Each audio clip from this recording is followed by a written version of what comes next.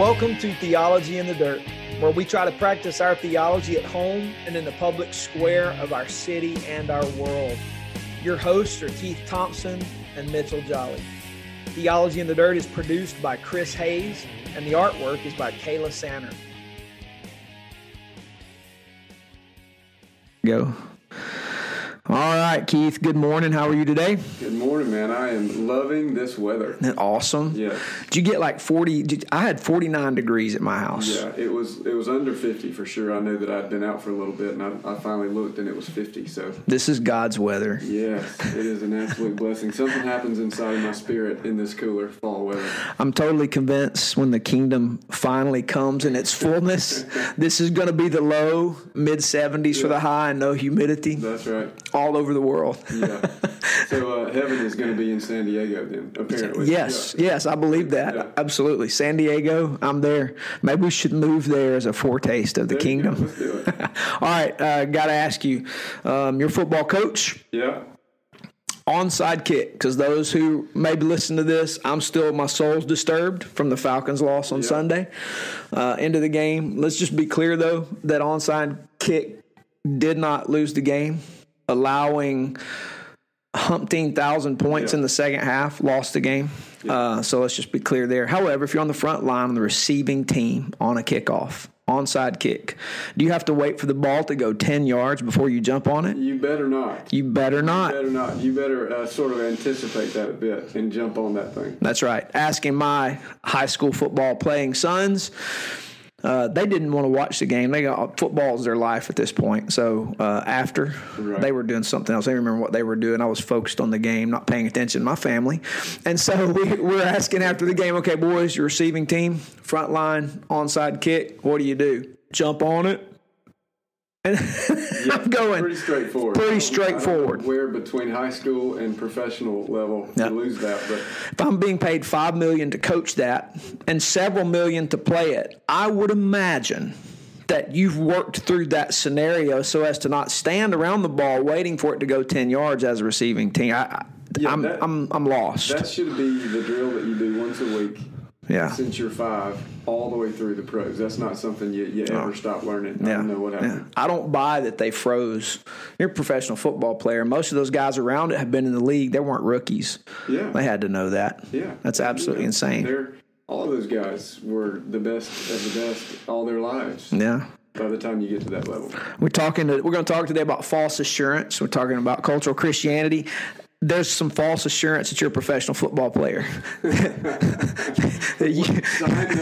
Sign number one, you don't know what to do on an onside kick. I mean, that's sign number one. You are not in the fraternity. Yeah, you are falsely believing that you're an NFL football player. Oh, my gosh. Well, I'm still smarting over that, but that's okay. We live to play another day, I guess, right? Well, that's one of the joys of the fall. Football starting is the good days and the bad days, but it's still, a good day in the fall is, even if your team loses, it's still a great day. It is because it's still football, right? Mm-hmm. Absolutely. And you get to do it again next week. And high school football's coming, college is coming, so I'm excited for that. Yeah. All right, down to business. Yeah. That was pretty good business. I like football. It's important, man. It's very important. We're talking about false assurance, and we're dealing with cultural Christianity. And, man, there's so much water under the bridge in our discussion here. There's so many things, and it's almost an infinitely deep topic. But one of the challenges we find here is where we are is a false assurance that somehow I am when potentially I am not a Christian, right? And I think you preached on this in our church on Sunday. The passage that continues to, it causes me to reflect is Matthew 7:21-23, where the Lord said, not everybody who calls me Lord and believes in some manner with their words that I'm Lord is going to be in the kingdom. He said they're going to come and say, Lord. Did we not do all these mighty works? He talks about casting out demons, doing all kinds of work, and did it in his name. And the Lord's response is, I don't know you. Mm-hmm. That's sobering, which means I can do spiritual stuff and not know Jesus. And the fact that I did spiritual stuff is a false assurance. Right. Yeah. So my gosh, Keith. Well, there's all sorts of implications about that verse. One of the things that's most striking to me is that the Lord, in fact, he deals with them in a way that, it's just utter rejection. Right. It's not like, he basically calls them workers of lawlessness. Right. So, that's smarts. Yeah. You got these folks who were engaged in work for the kingdom. Now, my sneaking suspicion is that they knew all along they were doing it for the wrong reason.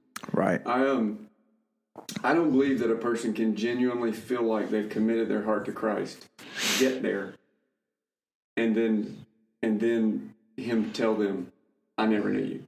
I feel like something in the back of these people's minds knew that they held something back, and then they hear that you're a worker of lawlessness. So God, Jesus is calling them the judge on the last day. He's telling them, "Look, none of this stuff that you guys were doing was ever about me.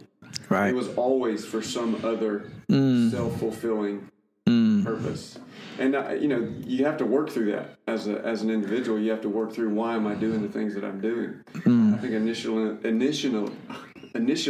right. it may not be that clear. Right. But the thing is, what this highlights to me, the first thing I want to mention is it highlights that our assertion or our assurance of salvation is based on Christ's work, not on anything I'll ever do. Absolutely. I can't do anything. It doesn't matter how many committees I get on, or right. It just doesn't matter. Our salvation is bought by the person and work of Christ, the perfect man, God-man, died, buried, resurrected, to newness in life. It's his life that we tap into. Absolutely. Right?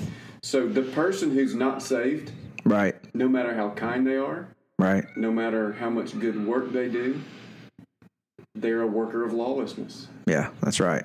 That's right. Good people are basically, if you're not in the category of redeemed in Christ, right, it doesn't matter how good you are, you're a worker of lawlessness. Yeah, that's so sobering. The writer of Hebrews says, "Let us encourage one another every day, as long as it's called today, so that we might not be hardened by the deceitfulness of sin." Sin's deceptive, and one of the devastating consequences of sin is it clouds our ability to see truth from error. Right.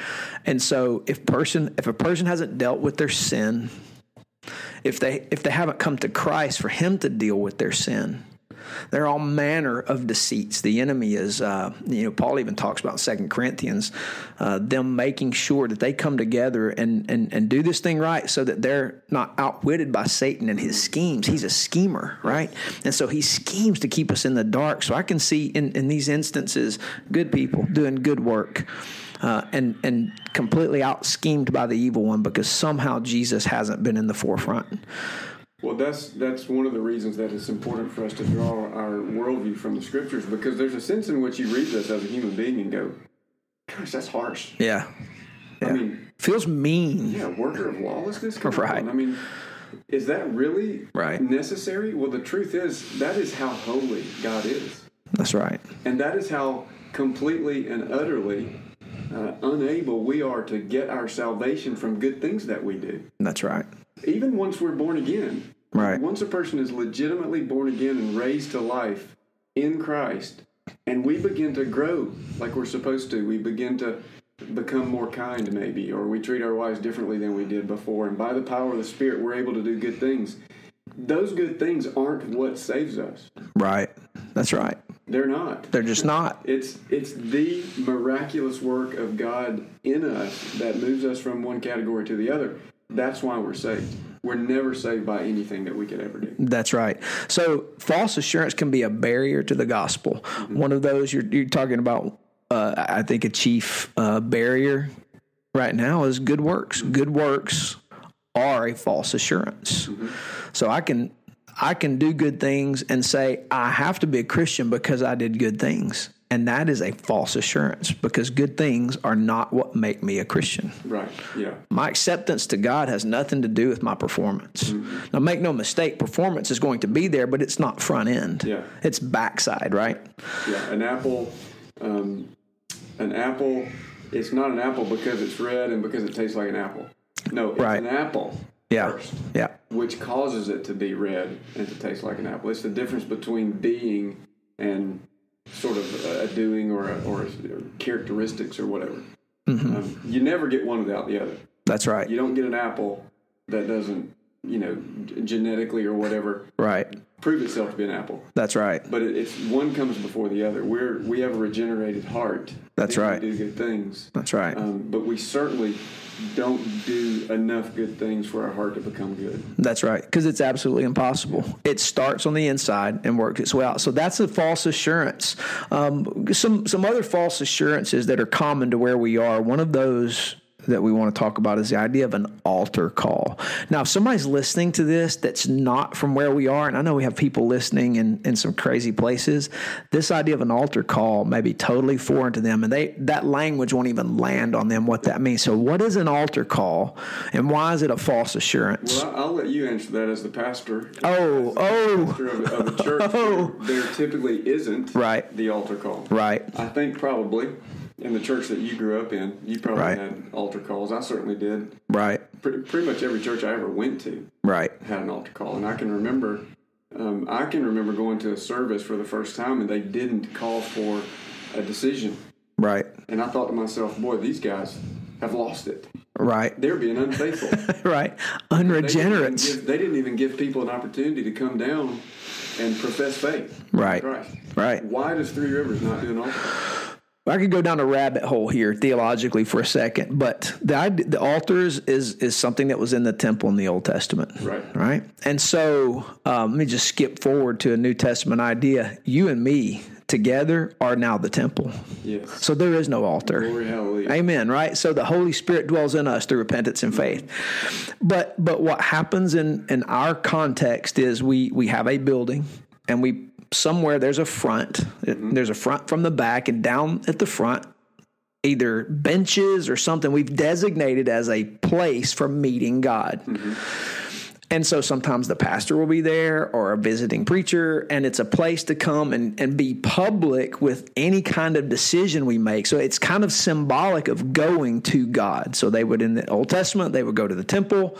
Inside the temple's the altar, and these priests would function as their mediator between God and them, and there's an altar that represents all of that. And so we've taken that imagery and put it inside our physical buildings as a place symbolically where we meet God. Now, that's not evil. It's not wrong. Right. The Bible talks about making spiritual sacrifices. That's right. Even in the New Testament. So that's right. But it's also for someone who doesn't have the background we have in studying this stuff, could draw some false conclusions that it's necessary to have an altar, when in fact, no, the altar is in me because I am the sacrifice. I am the living sacrifice. The Holy Spirit dwells in me. And so the idea that there's a physical altar can be misleading. Right. And so what would happen historically, we would take that place and that was a place we called people to public decision making. So the gospel be presented, and if they believed that, they would come down and present themselves to God at that place. And it became a place of decision. Mm-hmm. Huh?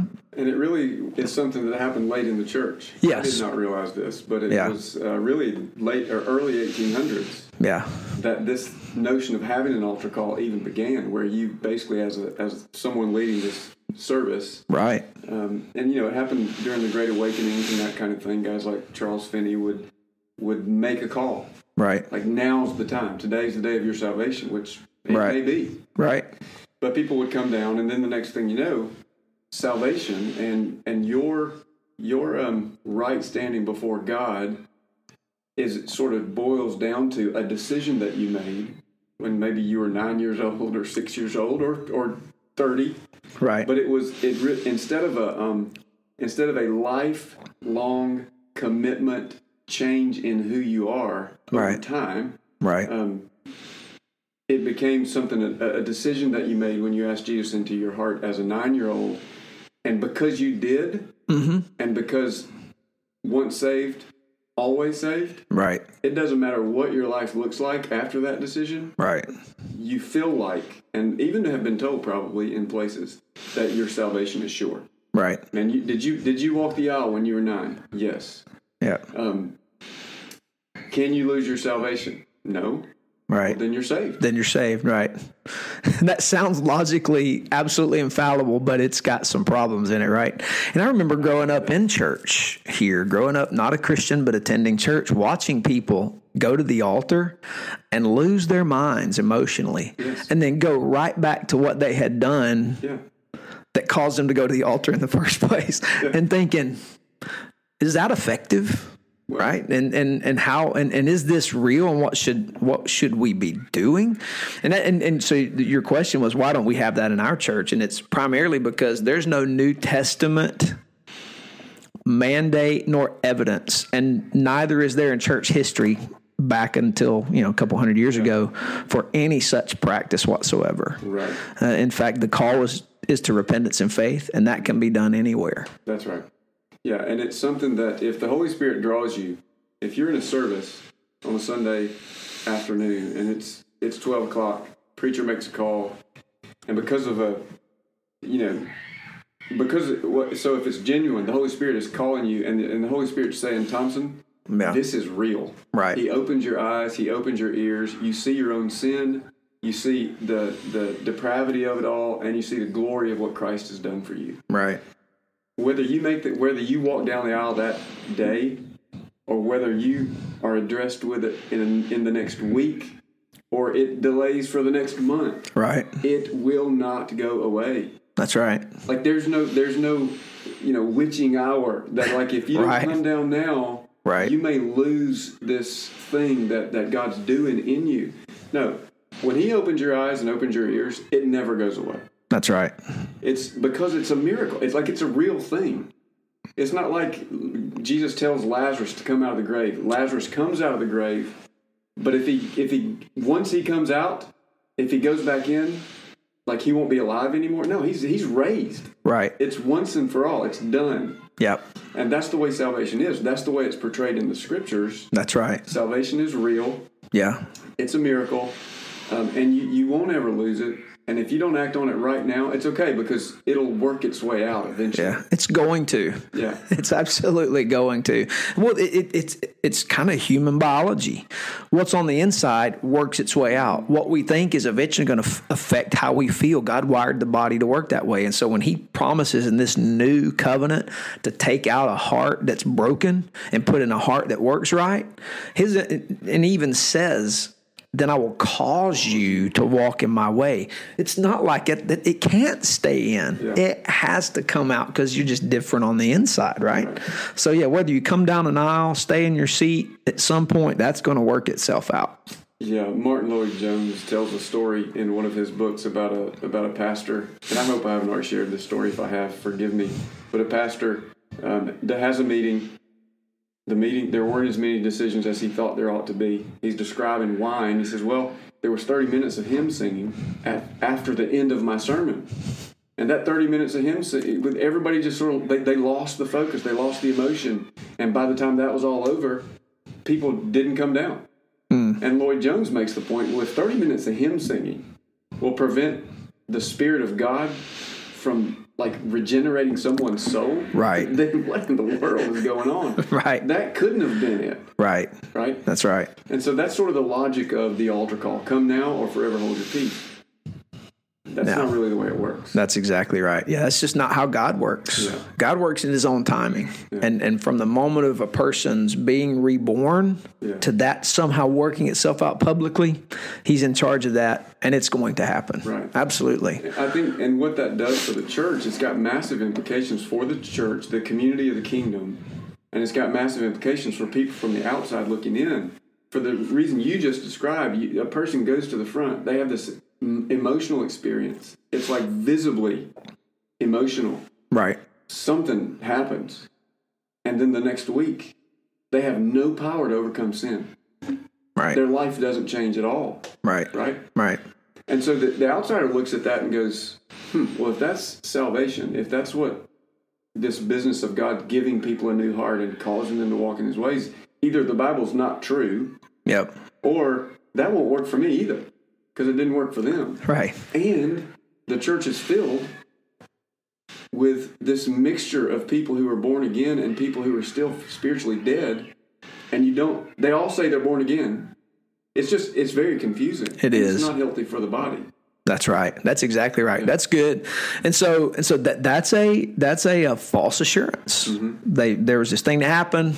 I hate to use the language of check the box, but it is kind of I check this spiritual box off, and so we're good, right? So that's a false assurance.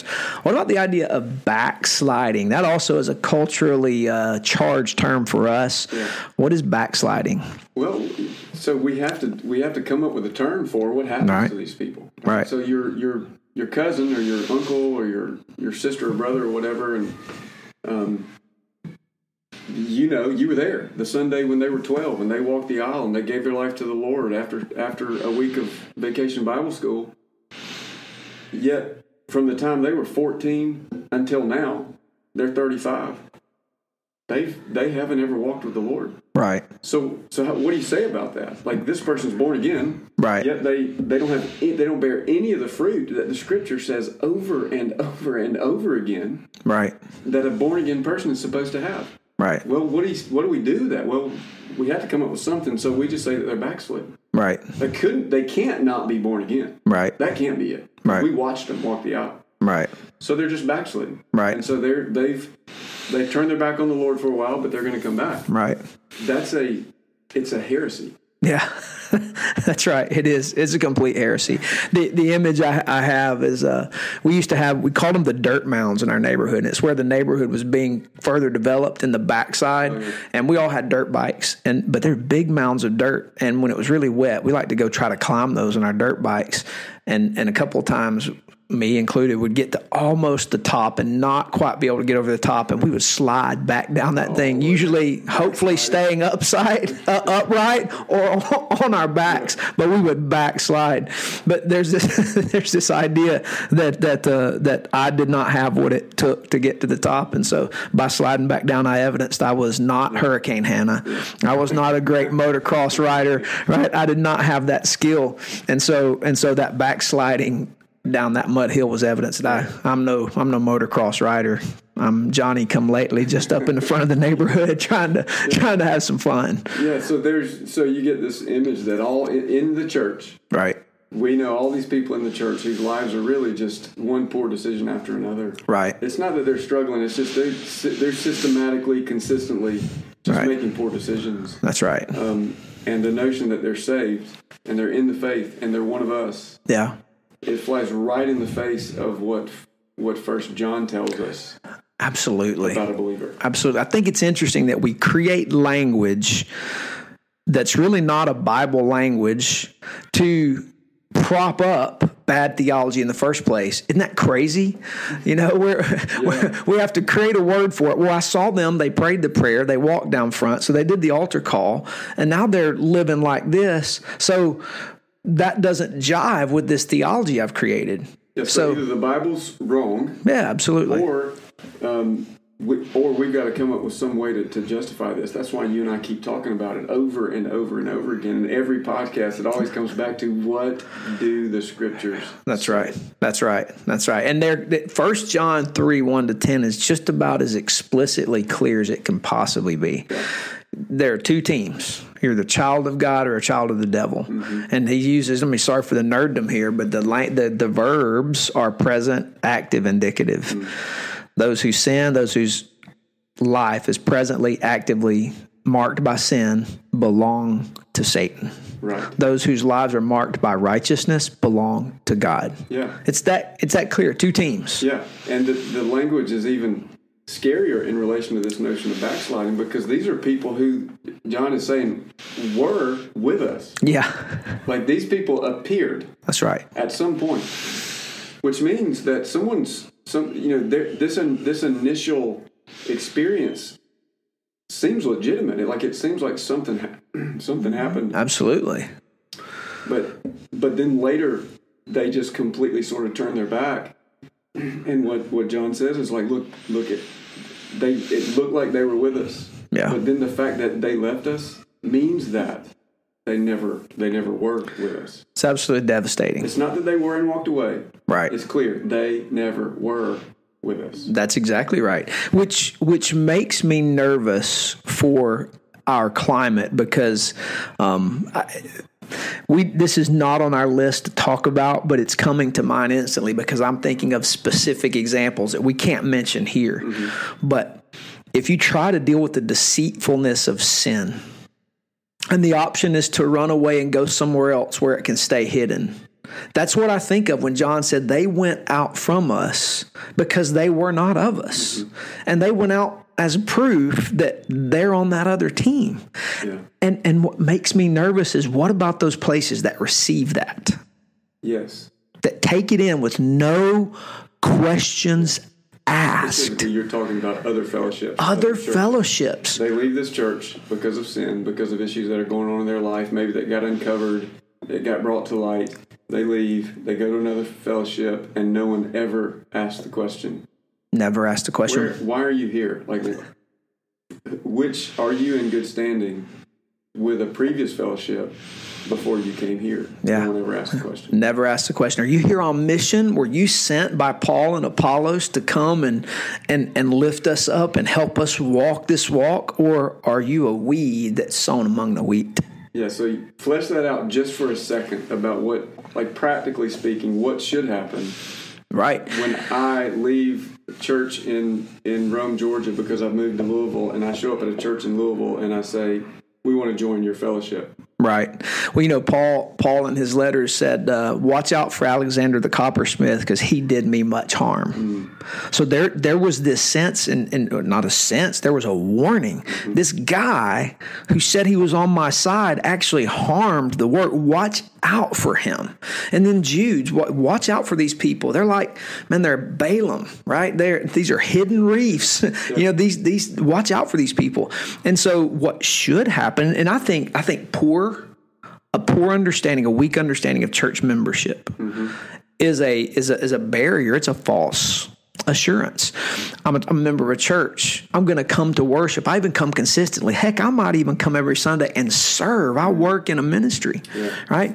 But this idea that I can cover over my weedness with service and even church attendance, that's Matthew 7:21-23 if I've ever seen it. Yeah. So what should happen is if a person leaves here and another church receives them, that church should go, hey, so-and-so has come to join. I've got a letter on my desk over there from a fellowship that actually does this. Yeah. And they're actually a Three Rivers guy who we trained and sent out, who's a pastor of this church. He sent a letter and said, hey, what about these people? And our response is they were members in good standing. They love the Lord. And man, we say amen to them joining you. Yeah. That's the way it should happen. Yeah, you don't have the power to say this person's got no issues in their life. Right. But what you can say is, look, as far as we know, this person served the Lord faithfully, because the truth is people come out from churches where there's known issues. Right. They left because of those issues. Yep. And we let them go because it was easier to let them go than to actually deal with it. Right. Right? Because this is hard. It's hard work. And then people think you're a jackleg because how dare you not be gracious? Yeah. As though allowing sin to pillage someone's life is gracious. Yeah, and when you say we let them go because it was easier, you're not saying that's our practice. No, that's not our practice. That's what most churches will do. Yeah. The harder work is to call someone out. Yeah. Have someone deal with their sin. And just follow the biblical example of what church discipline looks like, because the whole point is it's out of love that you're doing this. Yeah, absolutely. Because sin will kill. Yeah, you're not calling these people to count. No, because you hate them. You're doing it because you love them. The wages of sin is death. I'll tell you, Piper. I read an article Piper wrote about dealing with sin in the fellowship, and there was a husband. He was leaving his wife, and he was coming to Piper, going, "Man, I need some counsel going through this divorce." And Piper said, "Go back to your wife." He's like, no, but we don't get along. He said, no, you don't understand. You're going to go to hell. And the man's response to him, are you telling me I'm not a Christian? He's going, if you leave your wife for no biblical reason, you're not a Christian. I don't want you to go to hell, repent, and go back to your wife. Yeah. And his whole point in this article was you cannot do those things and be allowed by your fellowship to do them without the understanding that this is a false assurance. Just because you say you're saved or jump through any of these spiritual hoops we've created does not mean you're in. Yeah. The evidence is you're going to love your wife. Right. There's no biblical reason for you to leave your wife. You better get home or you are going to hell. The notion of that makes me it brings me great comfort and joy to know that there's this system or institution around me as a fallen person that's going to help me. Yes. Because only by the grace of God, I haven't done something just awful. But the good news for me is because of the body of Christ and the way it's set up, if I begin to go rogue, I'm going to have to jump over all sorts of barriers and hoops. As a member of Three Rivers. That's right. This may not be true for every church, but as a member of Three Rivers, I'm going to have to work really, really hard to continue in my sin. Yeah. Y'all, our church isn't going to just stand by and go, man, praying for you. Yeah. No, it's going to have to be dealt with. That brings great joy. Yeah. And comfort to me. Yeah. And I think the only way that brings joy is because we're different. We reckon because God's made us different. Yeah. If I had a cold, dead heart in me, I would want to cover that up. Right. I don't want that to be dealt with. Yeah. I want to save face. But because I have a live heart that hates sin, I don't want it to kill me. Because I really believe it will kill me. I mean, physically, it will take out my life at some point. I don't want to die and go to hell, Keith. So a barrier to identifying false assurance. So a barrier is something that would keep me from realizing that I'm not born again. That would prevent me from getting to Jesus one day and Him saying, not only I don't know you, but you're a worker of lawlessness. Right. A barrier to that is a system that continually and no matter what affirms me. That's right. And tells me that, man, just be you. You do what you got to do. Man, if you need to leave your wife, we understand. Yeah. It's all right. Yeah. We love you. Yeah. You know, if we wouldn't love you if we didn't tell you that that's something that we're going to be with you anyway. No, the system that's going to save me is a system that's going to hold me to the standard that's clear in the Bible. That's right. That's it. And not having that is an absolute false assurance. Yeah. I've got this thing that affirms me, said they love me, wants the best for me, affirms my decision I made, and they're just going to stand by me. They're going to show me grace. Yeah. And I've shown up at your church now, and you guys are looking at me like I'm a sinner and trying to tell me I'm wrong, and that doesn't feel very loving at all. Right. Well, no. It's actually the most loving thing we could do for you. Yeah, imagine going to a cancer clinic and no one ever gets a diagnosis of cancer. Right. Everybody feels so bad for these people who are eaten up with cancer. Hey, don't tell them. Don't tell them. Don't tell them. Man, it's just going to be real hard on them. Yeah. Tell them. Give them some drugs for pain and just tell them it's going to be okay. The right thing to do, the kind thing to do is just... let's just do something palliative for them, make them feel good. Right. That's it. And that's not the solution. Yeah, it'd be the worst. That'd be the worst thing you could ever imagine. Absolutely.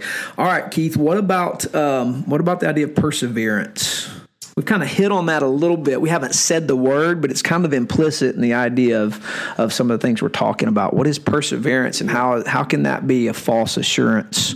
Yeah, so perseverance simply means that it is the once saved, always saved. Right. There's a lot of nuance to that. There's a lot that can be said, but we believe that just like someone who's raised from the dead and is alive, they can't slip back into... The kind of life we're talking about is eternal, right? I mean, the Bible is very clear that Jesus came so that we would have eternal life. He died for us so we would have eternal life if we placed our trust in Him. Well, eternal life is just that. It's eternal. It doesn't go in and out. Right? So perseverance means that those who are born again, raised to life in Christ, will persevere. That's right. They will not fail to continue in their faith. And we're not saying perseverance itself is a false assurance. We're saying perseverance is an indicator of newness, right? Yeah. So what we're saying is perseverance means you will persevere. So it's this doctrine that we believe that if you're born again, you'll never lose your salvation. Jesus says, I will never lose those that the Father has given to me. Right. Very straightforward. That's right. He will bring to work. He will finish what He has begun. Okay? Right. But that doctrine can be tricky if someone has an experience that isn't legitimate. It's not a true salvation experience. That's right. Yet they tag it with, it was, and therefore, it doesn't matter what I do. Right. you can't lose your salvation. Yeah. They take the word perseverance and tack it onto a false experience and said, I'm persevering with this experience, which shows the interrelatedness to all these things. Oh, yeah. So it's perseverance in the wrong thing that is the false assurance. Yeah. That's devastating. Yeah, and we look at the Scriptures. The Scriptures, thankfully for us, help us see what it looks like to be born again. Obviously, you're born again because you're in Christ and Christ is in us. So the example of the Word made flesh is Jesus. So the person who's born again, over time, begins to look more and more like Christ. That's right. Does that person, so what the question is, well, if backsliding is not a real thing, why aren't Christians perfect, right? If I meet a 90-year-old Christian who was saved at 10, that person ought to be pretty dang perfect by now. Right. Well, no, that's not it either. And so that's where it gets really tricky. Okay, well, Thompson, you're telling me that someone who's saved exhibits these fruits of the Spirit: love, joy, peace, patience, goodness, all these fruits. Yet I don't know anybody. I don't know one single person. The godliest person I know is consistently walking in love and joy, and peace, and patience. No, what the Bible is saying, I think, is, and what we're trying to say here is that a person who is born again is changed, and they're changed forever. They literally see the world differently. So their life is marked by a pattern of Spirit-filled living. Right. Do these people ever lie? Yeah, these people are tempted and they sin, right? Right. But when they sin, there's a brokenness that happens. Right. If someone is confronted, like if someone's in sin, like, it. If I'm involved in something, I'm involved in it, it's wrong, my wife knows it's wrong, my best friend knows it's wrong, the elders in the church know it's wrong, and you confront me about it, and I utterly just reject you guys. That's just nonsense. You guys are just you're attacking me. Right. That's it's a yellow flag and maybe a red flag that this person, the Spirit of God's not in them. We're coming to them in the Spirit to say, look, man, this thing's problematic and it's been going on in you for a while. What should happen at that point is the Spirit of God in me. Right. Because He is in me. Right. It should break me. Yeah, that's right. Maybe not the second you tell me, but at some point, soon after. Yeah. There should be a response in me of brokenness because of the sin that's in my life. Absolutely.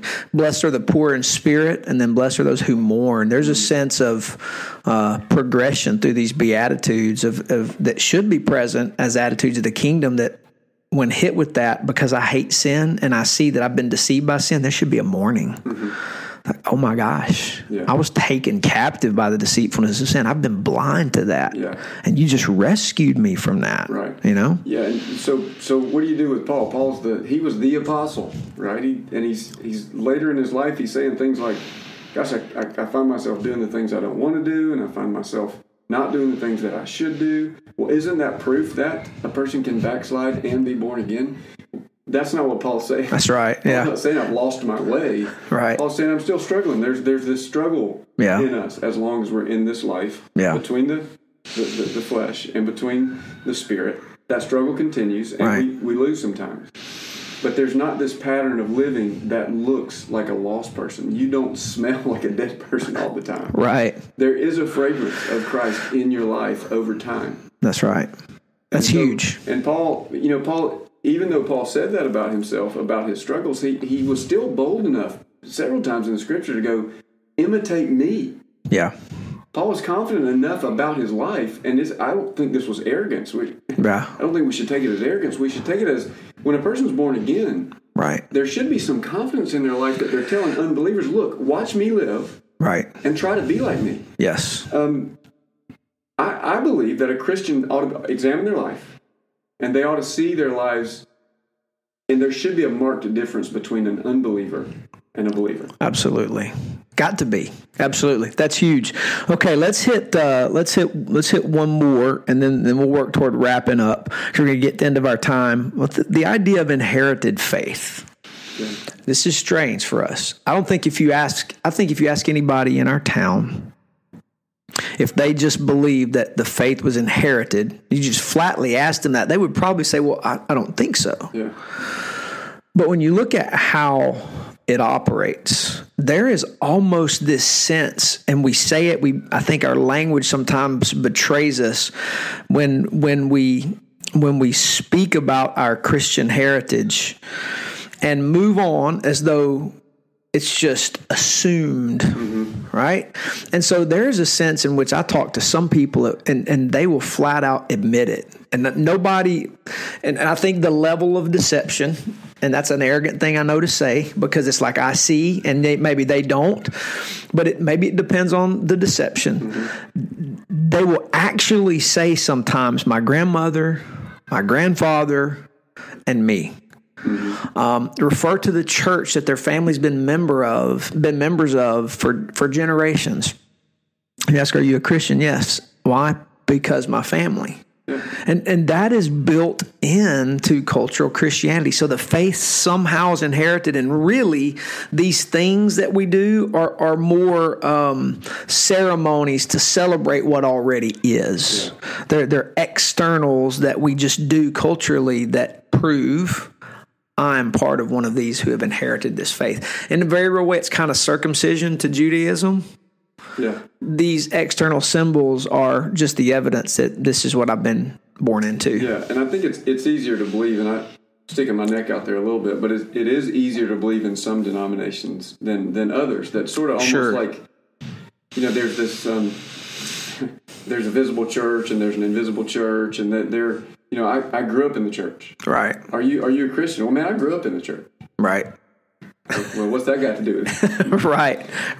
You're in the garage, but you're not a car. Oh, that's the old, just because you're in the garage doesn't mean you're a car. Right.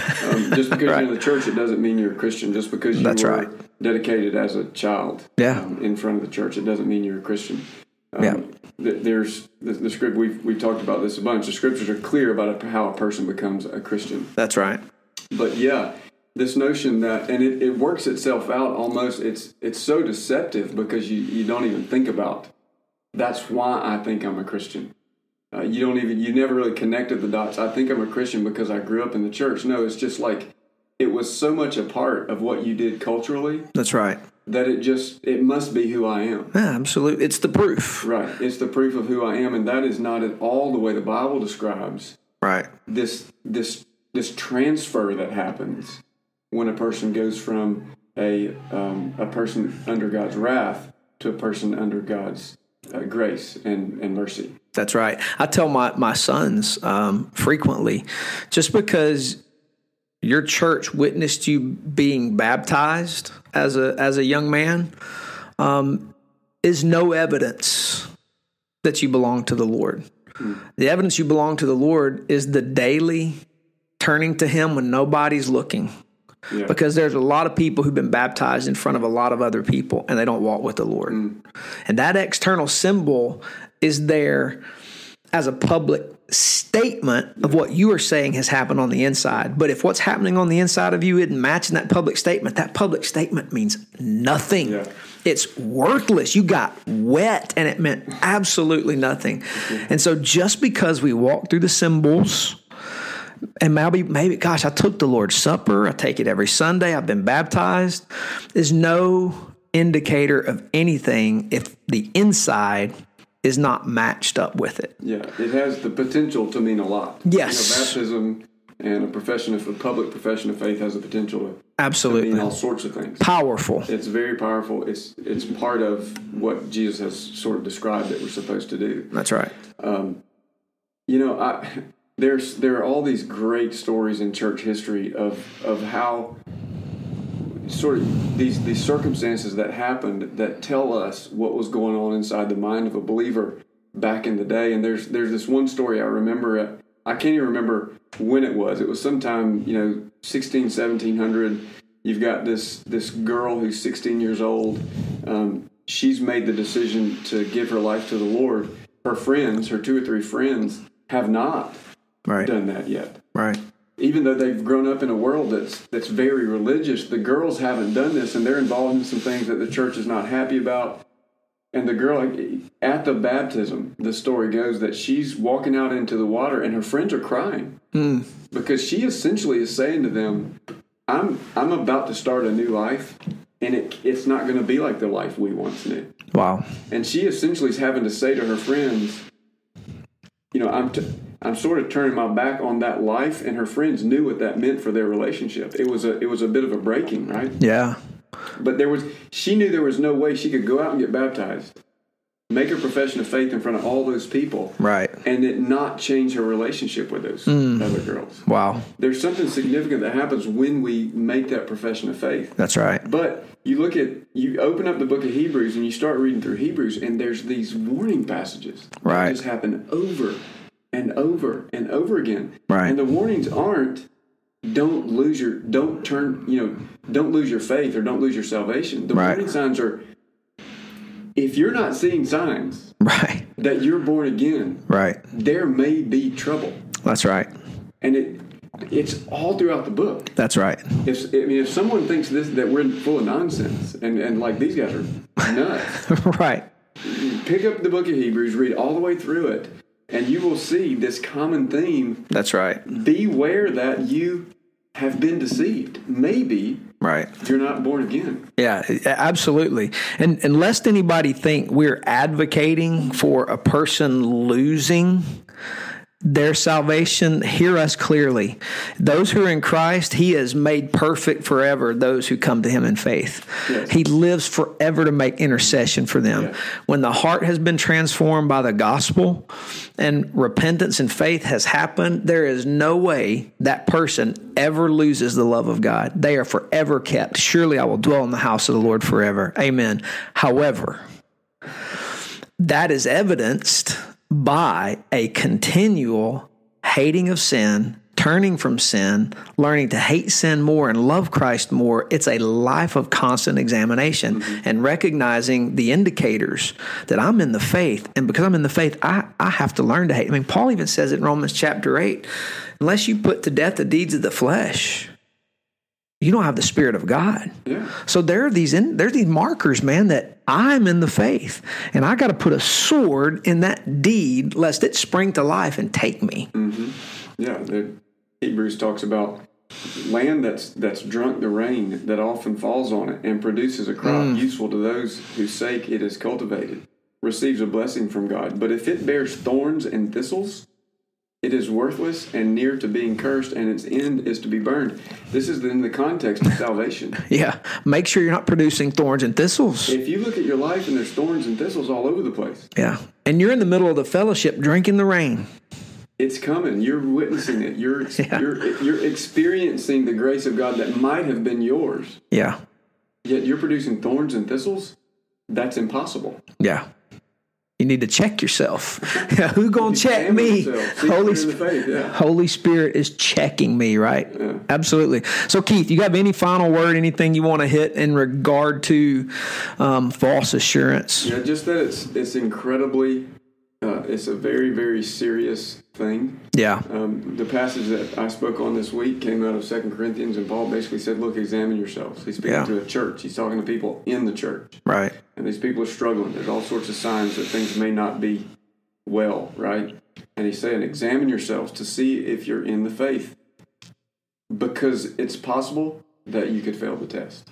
Yeah. He's talking to people that he loves. He knows these people very well. He spent a lot of time with them, corresponding with them a lot. And he says, listen, it's possible that you guys are not in the faith. Yeah. And, you know, one of the things that pastors do, Mitch, sometimes to get a bunch of decisions, right, is they try to scare everybody. They try to make everybody there feel like they're lost. Right. That's not what we're trying to do. No. There's a bunch of folks who are going to hear this. The intent isn't for anybody who's born again to start being afraid or anything like that. Yeah. But there's a great chance that somebody listening to this is lost. That's right. They're headed down a path to where they're going to stand before Christ one day, and he's going to say to them, I never knew you. All we're saying is examine yourself.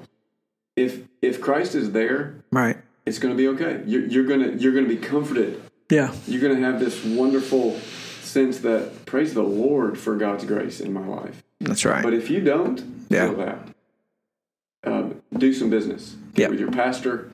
Get in touch with one of us. Get with the scriptures and get in front of the Lord and just set things straight. Yeah, absolutely. There is, as much as there is in Scripture to encourage the confidence that we have in Christ, there is also enough there to make us make sure we are in Christ. Yeah. Don't take it for granted. Never assume.